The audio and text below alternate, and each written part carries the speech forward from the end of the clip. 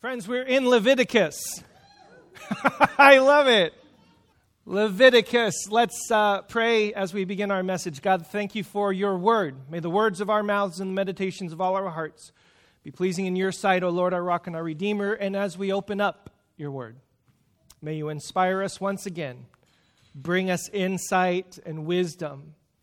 Transform us over and over and over again through the power of your word. And we pray in your name. Amen. Leviticus. We read verses 1 through 8 last week. Let's read verses 10 and following. And then I'm going to skip around in chapters 2 and chapters 3. So if you have your Bibles, there's a couple places that I'd love for you to highlight. For example, this word burnt is already bolded and colored a little bit different because that's going to be a key word in tonight's message. And if that's something that is of interest to you, you are encouraged to take notes. Leviticus chapter 1, starting in verse 10. If the offering is a burnt offering from the flock, from either the sheep or the goats, you are to offer a male without defect. You are to slaughter it at the north side of the altar before the Lord, and Aaron's sons and the priests shall splash its blood against the sides of the altar. You are to cut it into pieces, and the priest shall arrange them, including the head and the fat on the wood that is burning on the altar. You are to wash the internal organs and the legs with the water. And the priest is to bring all of them and burn them on the altar. It is a burnt offering, a food offering, an aroma pleasing to the Lord. If the offering to the Lord is a burnt offering of birds, you are to offer a dove or a young pigeon. The priest shall bring it to the altar, wring off the head, and burn it on the altar. Its blood shall be drained out on the side of the altar. He is to remove the crop and the feathers and throw them down east of the altar where the ashes are. He shall tear it open by the wings, not dividing it completely. And then the priest shall burn it on the wood that is burning on the altar. It is a burnt offering, a food offering, an aroma pleasing to the Lord. Skip ahead to chapter 2, verse 1. When anyone brings a grain offering to the Lord, their offering is to be of the finest flour. They are to pour olive oil on it, put incense on it, and take it to Aaron's sons, the priest. Now skip ahead to chapter 3, verse 1. If your offering is a fellowship offering, and you offer an animal from the herd, whether male or female, you are to present it before the Lord, an animal without defect. Now skip over all the stuff that is repeated a little bit, whether you bring a goat or a dove, and skip down to verse 16. All the fat is the Lord's. And everybody said, amen. This is a lasting ordinance for the generations to come. Wherever you live, you must not eat any of the fat or any blood. I'd like to share with you a message entitled, All the Fat is the Lord's. Last week we talked about sacrifice, and the word for sacrifice, korban, is the same word that means close or to draw near. And so when we make a sacrifice, when we talk about a sacrifice, and when Leviticus is talking about when you bring your sacrifices, it's actually when you are wishing to draw near to the Lord. And so while we get mixed up a little bit in all the blood and the guts and the animals and cutting and the specifications around all that, fundamentally at the base of this is drawing near to God. And we recognize that in order to draw near, a sacrifice is necessary. This beautiful, mystical relationship between sacrifice and closeness. Jacob Milgram in his commentary, Continental Commentary on Leviticus, says, behind the sacrificial system is a profound design for creating a sense of spiritual connection. And this is exactly what these sacrifices do, why there's priests there, why they have the system there. It is essentially designed to create this spiritual connection, some sort of closeness. Distance is no longer going to be the standard mode of operations. God has instituted a system through the language of the people, through the way in which the people think, for how to draw near and to come close.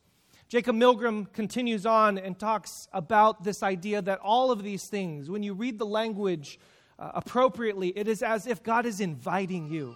There's an invitation that has actually been sent out to each and every one of you. When you bring this, this is what you are to do. And when you do these things, we are now invited into this presence, into a party, into some sort of beautiful, covenantal, intimate relationship.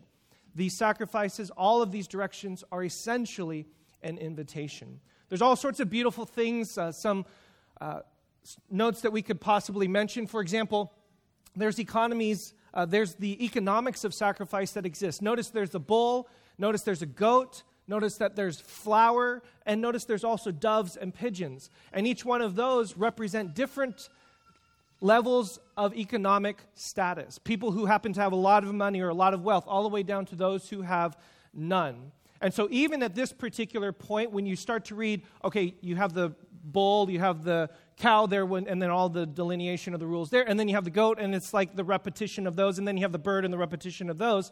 The reason why that exists is because one of the beautiful things that exists here is that there does not exist a separation of whether or not you are of one economic status or another economic status. All of us, the entire community, whoever we are, wherever we might be on that economic scale, are invited to draw near.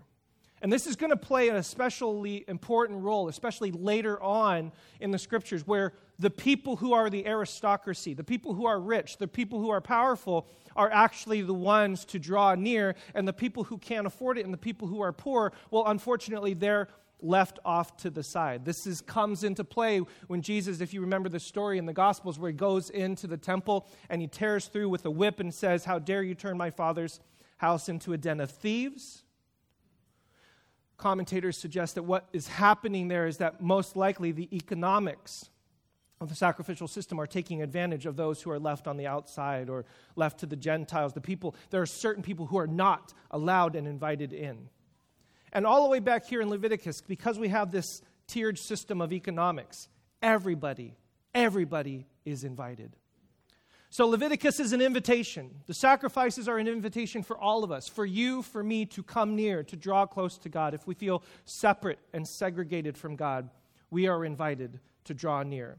And this particular opening passage has three very specific offerings that are listed. The first is the Olah offering. Everybody say Olah.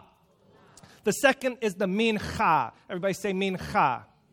And the third is the Shlamim. Everybody say Shlamim.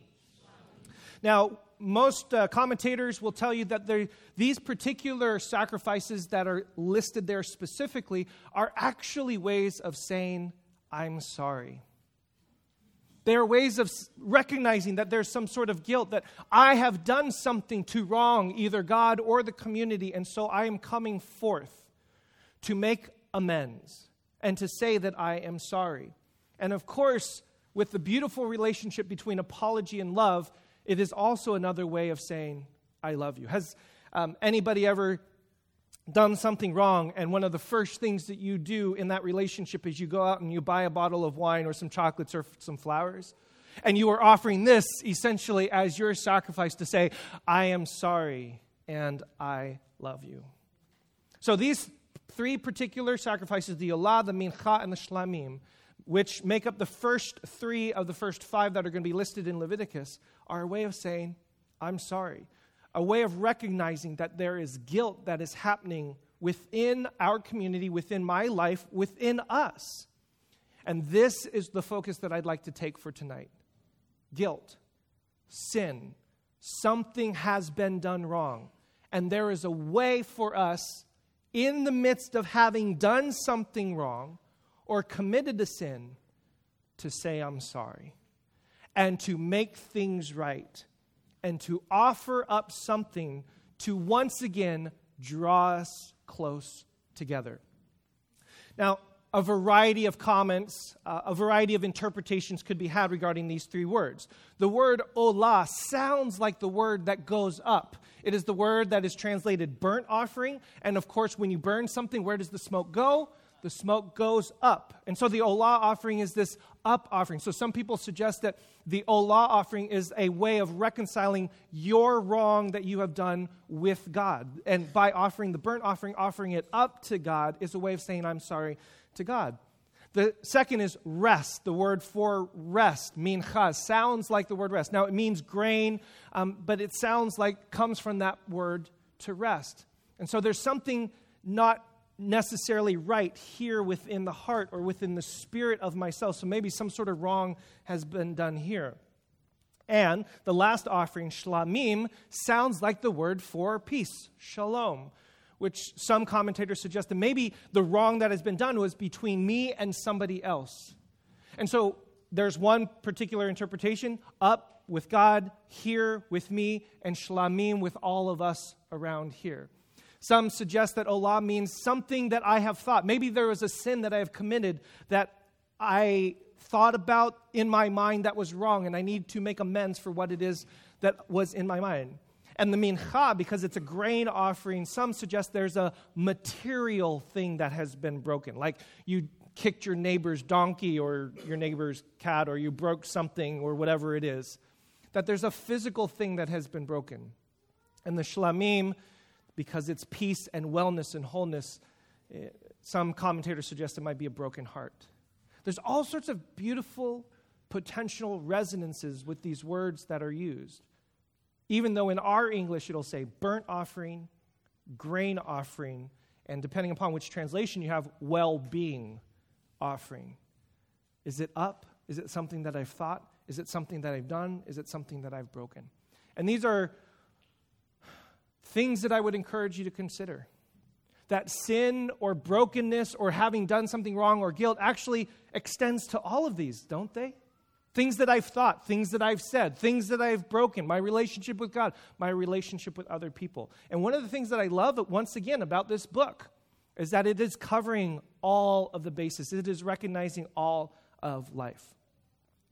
Again, all based around this idea that something has been done wrong.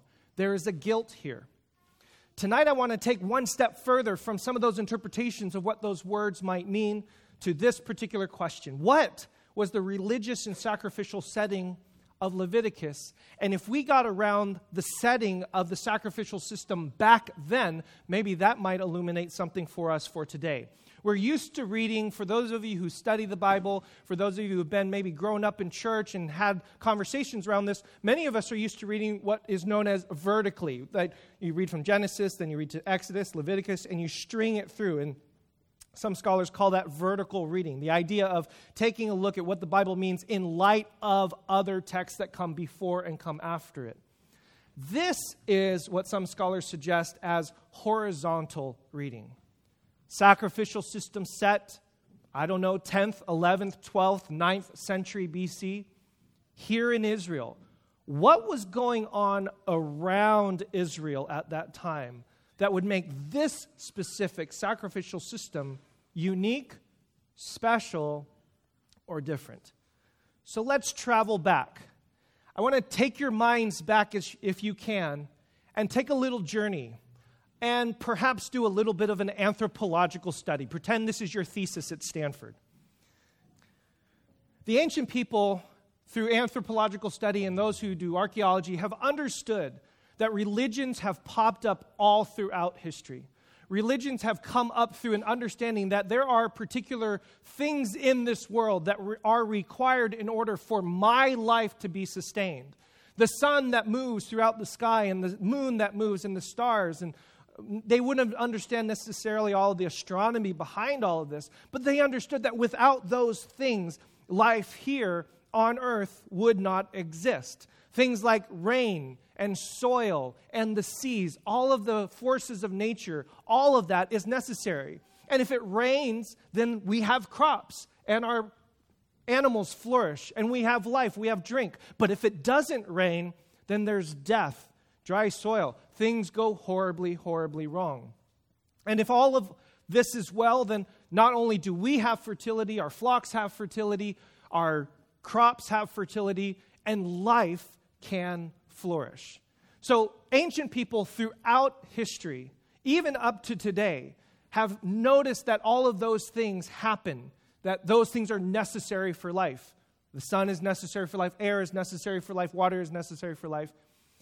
The question emerges, what happens when some of those things don't work out the way that they're supposed to? What happens if your animals actually don't produce offspring? Well, then you don't have meat or milk for the next season or for the next generation. What happens if there's no water? What happens when all of that dries up? Well, then my life is somehow suspect. My life is somehow in danger. And what happens if the sun doesn't shine, whether it's due to storms, because of clouds, etc.? And the ancient people started to develop a sense of fear and a sense of trepidation regarding all of these forces. Now, all of this religious anthropological history is fairly involved and fairly complicated.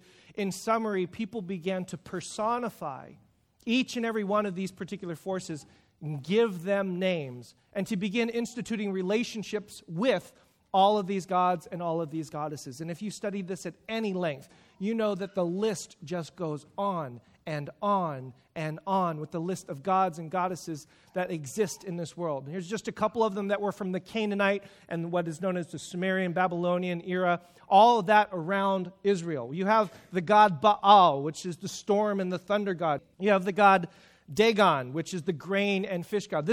These two gods, by the way, are mentioned in your scriptures. Molech is also mentioned in the Bible, which is known as the king god. Ketesh is the god of pleasure and sexuality, or the heavens and the stars. Marduk is the god of fresh water, vegetation, and magic. Ishtar is the god of fertility, of war, and of sex. Nabu is the god of wisdom and understanding. Kibbalah is the mother goddess of hunting and of small animals, which is really an interesting juxtaposition, who eventually becomes Artemis and Diana, the goddess of small animals and the god of hunting. Figure that one out. Kibbalah is also known as the mountain mama. I just like saying the mountain mama. It's just fun to say. One of the most fundamental gods of the ancient Canaanite religion is the god El. You see him here between two lions. The Father that exists up there, up above.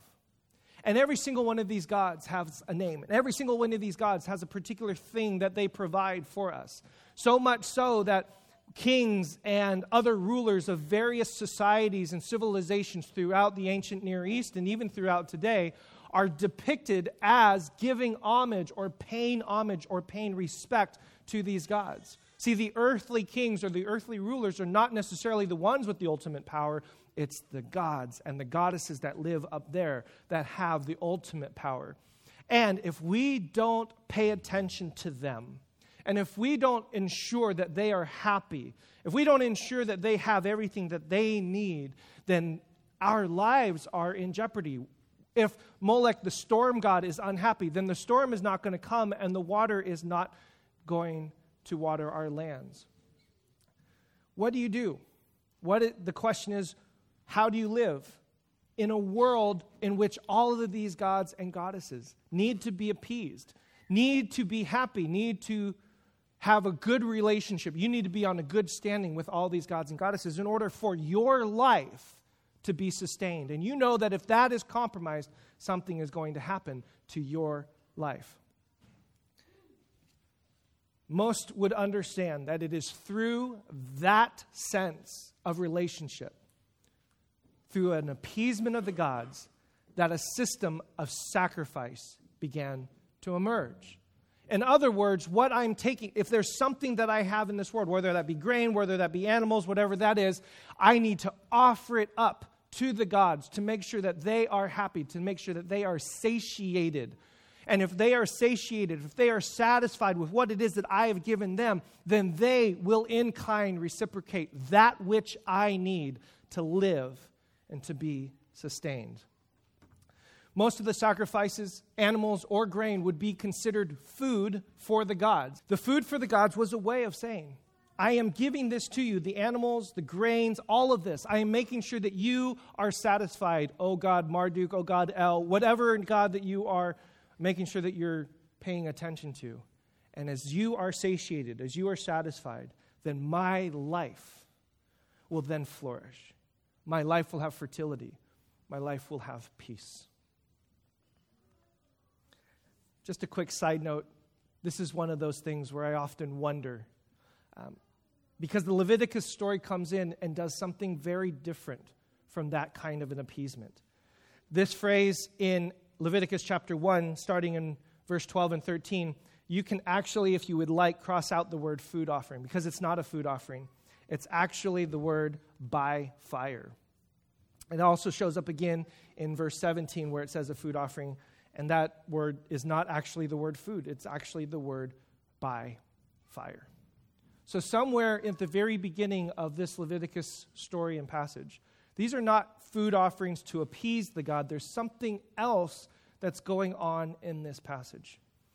In addition to appeasement of the gods and making sure that they are happy and making sure that they are satisfied, satiated, the ancients, as well as us today, understood that blood was the sense of life. Life was in our blood, and the loss of blood meant the loss of life. Once again, connected to the idea of sacrifice. So if the grain offering wasn't enough, if that wasn't enough to appease the gods, then we're going to have to jump to something even bigger, more precious, more life-full. So that's going to be the animals, the goats, the pigeons, the bulls. And we're even going to make sure that we make a display of all of this blood. And if that wasn't enough of a sacrifice, then not only is it going to be the animal's blood, well, then I better shed some of my own blood. And so you see throughout history and through some anthropological studies, you see a progression of sacrifice that gets even more and more progressive. So much so that the appeasement and the satiation of the gods goes to even self-harm and affliction. Now, none of you should be surprised by this, especially if you've studied anything throughout the ancient Hebrew Bible, because we have examples of this. 1 Kings chapter 8, for those of you who know the story of Elijah on the mountain of Carmel having this great epic battle. And he says this beautiful quote. He says, "Where is your God? Is he sleeping? Is he busy? Is he taking a dump? What is he doing? Why isn't he showing up?" And the prophets of Baal, the prophets of this God, are expressing themselves more and more to try to get some sort of reaction and response. So they shouted louder and louder. And here's the key phrase: slashed themselves with swords and spears, as was their custom.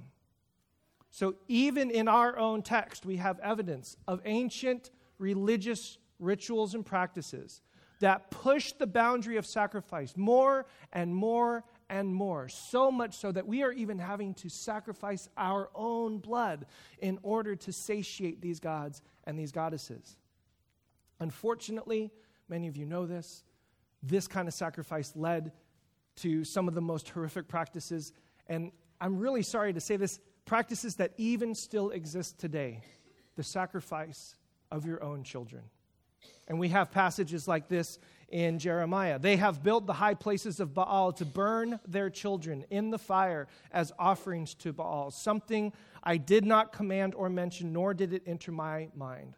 So beware, the days are coming, declares the Lord, when people will no longer call this place Topheth or the valley of Ben Hinnom, but the valley of slaughter. So much so that the Israelites themselves were caught up in this particular system. The grain isn't enough. The bull isn't enough. My own blood isn't enough. Now I must even sacrifice my own son. This, by the way, is where we get the word Gehenna. The valley of Ben Hinnom in Hebrew is Ge Hinnom, which is where we get the word Gehenna, which is a modern way of saying hell. I'm so disturbed by this. Are you disturbed that ancient people would go through such lengths to appease whatever gods, deities may exist, whatever the forces of this world are, in order to make sure that we have life? But I have a very harsh question.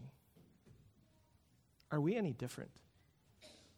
Are we any different from them? I mean, honestly, think about how we behave and how we act.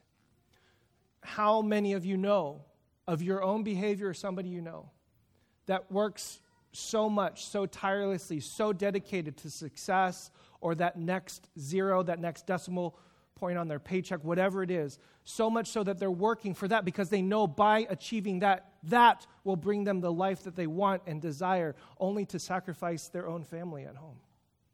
Are we any different from them? The ancient Baal prophets and worshipers would slash themselves and actually draw blood from themselves. And for those of you in this room, some of you have, and you know kids who have under such pressure, stress, anxiety, mental illness, other kinds of things, and even all the way into adulthood, where we even have that same practice today. And many of you have had to counsel people regarding their own cutting of themselves. And by doing that behavior, by doing that action, somehow finding some sort of life even out of that.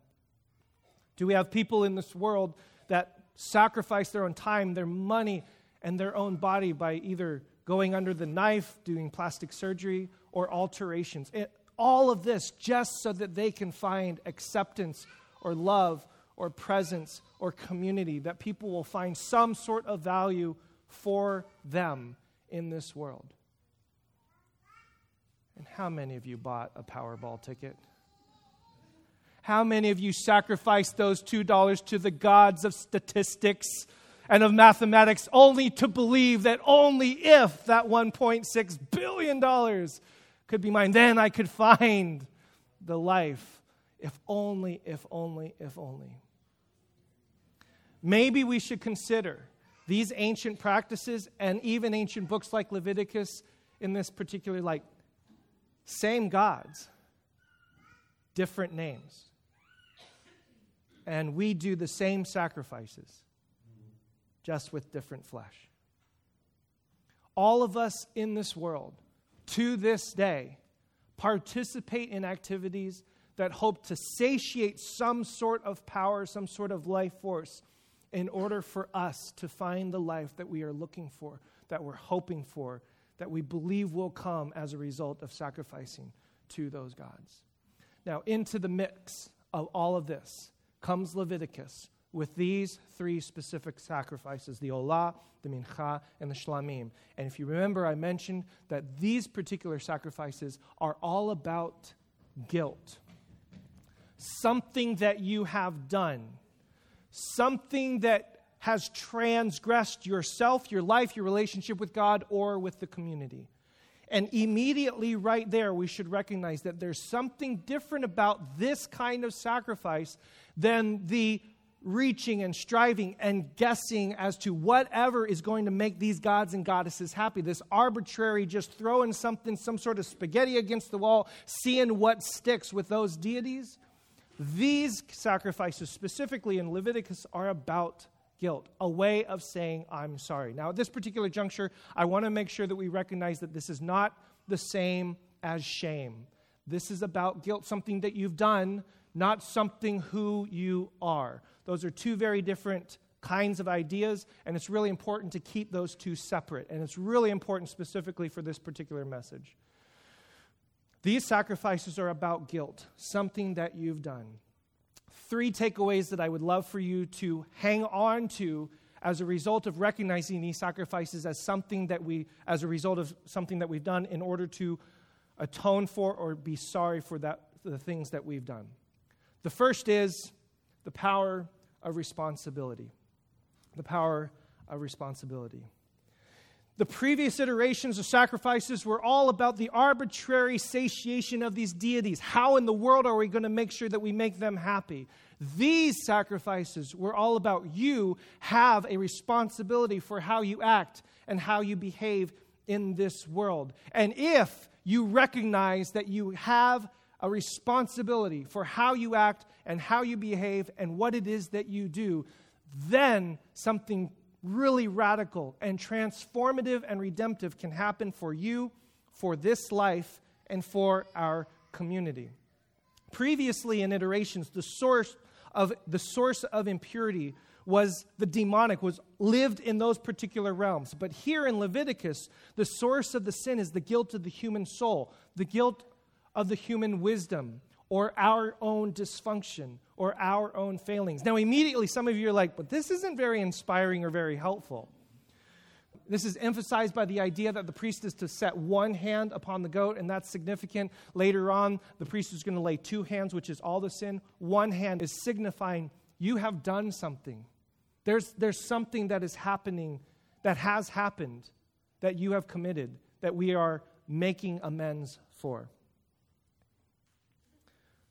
But the reason why this is so powerful, and the reason why this is so important, is because previously, no one ever told me what I did wrong.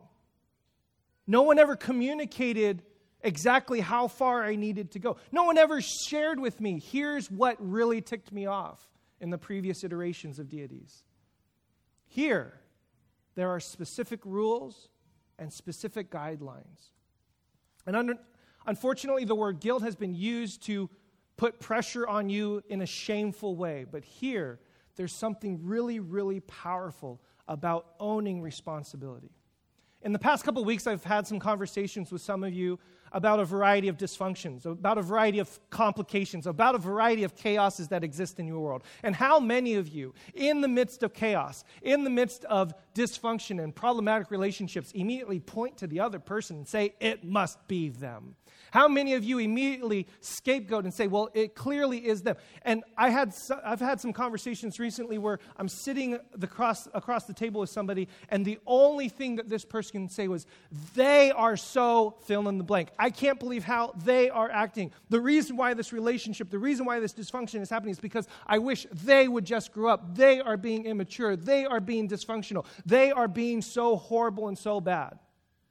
And we go on for hours, and hopefully I'm somewhat decent at just listening and holding the space.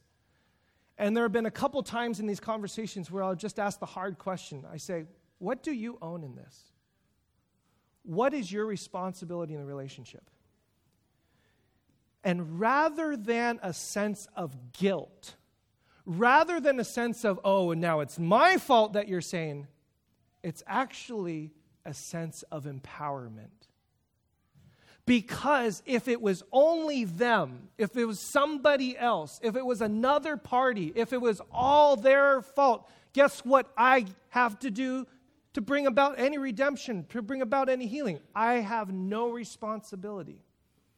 But as soon as we say, you know what? I own something here. I am a part of this relationship. I can see now through our time together, through our conversation, the thing that I have done to either exacerbate or make worse, or here's where I have been immature.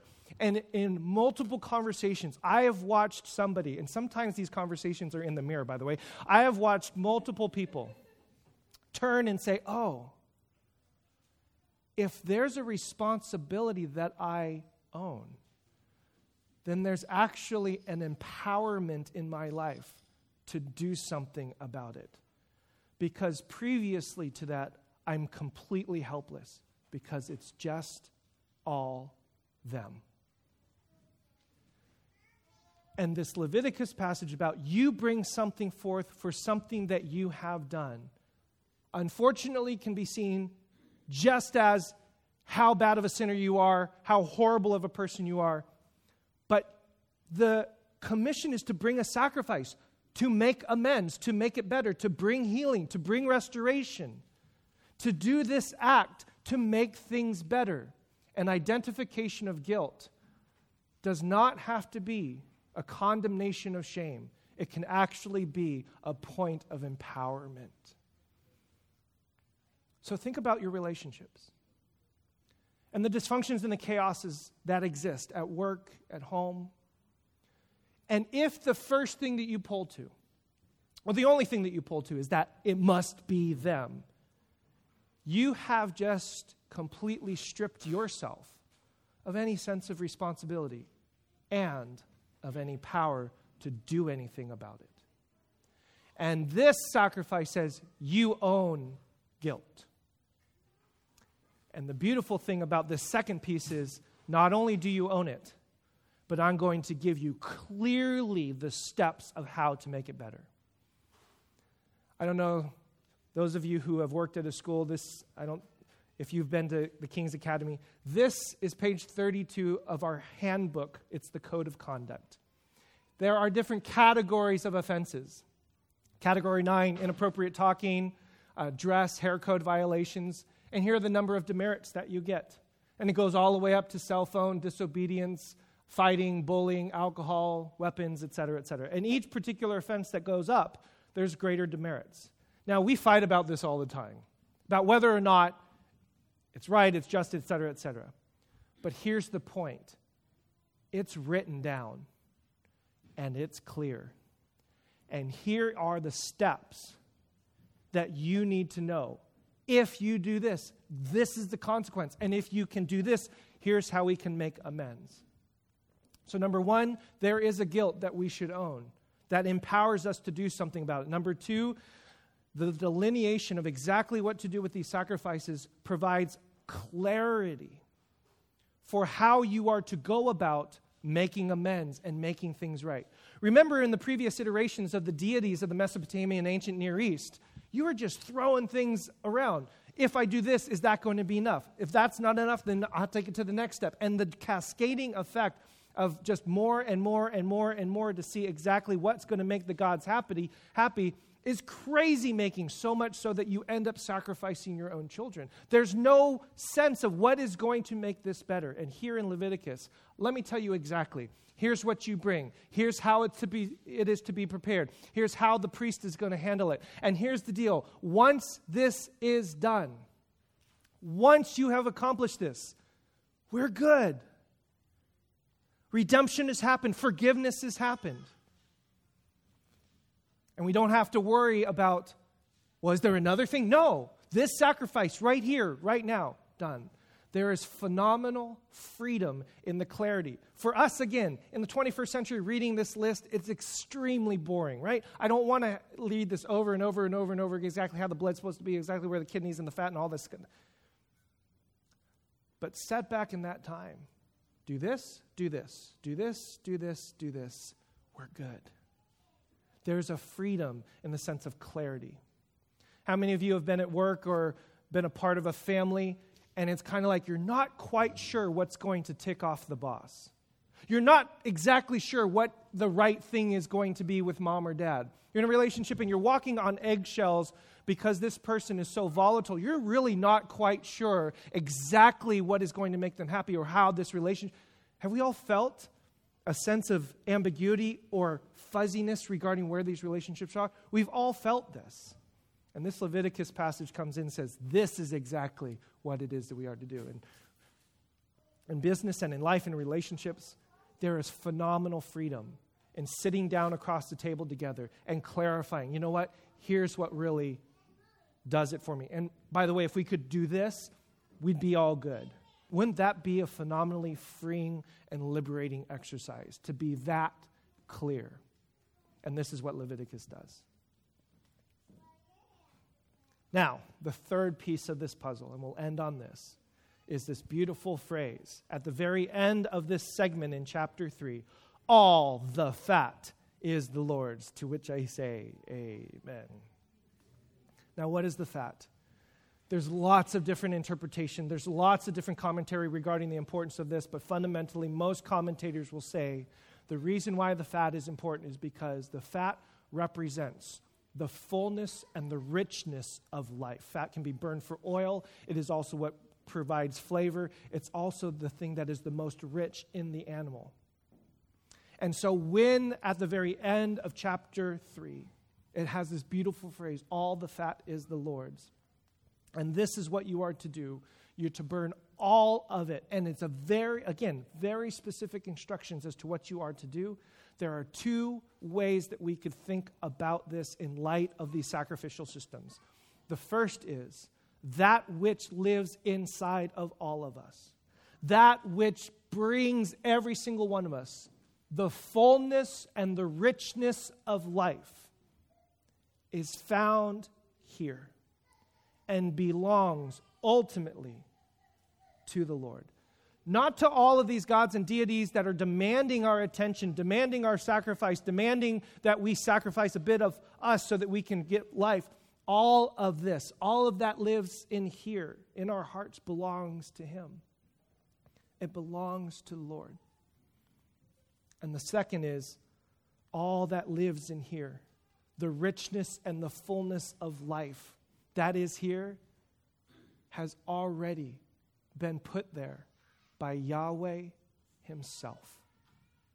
And so when they extract it from the animal and they put it on the altar, it's a ritualistic symbol to say that the reason why you're sending it up to God as a symbol is because it was put there by me in the first place.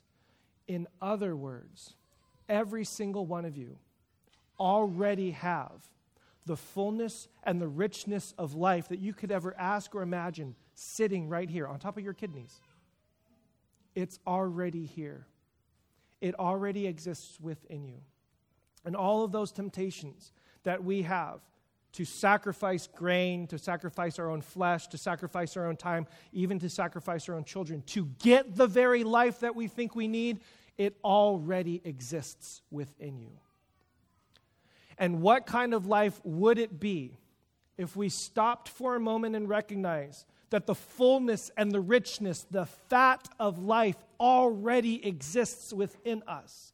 Because of the goodness and the mercy and the grace of God, because we are created in His image, God already has dwelt the fullness and the richness within us here. And then we live into our world, into our relationships, into our work, into our business, out of that fullness. In other words, all the fat is the Lord's. And if you are here listening to this and thinking there's something else that I need to do, some other God I need to appease, some other thing I need to sacrifice in order to get the fullness of life that I'm looking for, maybe this sacrificial system reminds us you already have it. It already exists within you. All the fat is the Lord's. It's already here. Let's pray. God, thank you for your word again and for my friends. And I pray that as some of us go out and eat sacrificial meat now, as we head on out to the world and to all the struggles and the challenges that we give in order to gain the life that we think that we so need, may we recognize that all of it already exists within us. All the beautiful fat, the richness, and the fullness of life is already here. And help us to embrace that truth and reality and to live into this world out of that truth and reality. I pray that for my friends and for all of us listening. I pray in your name. Amen.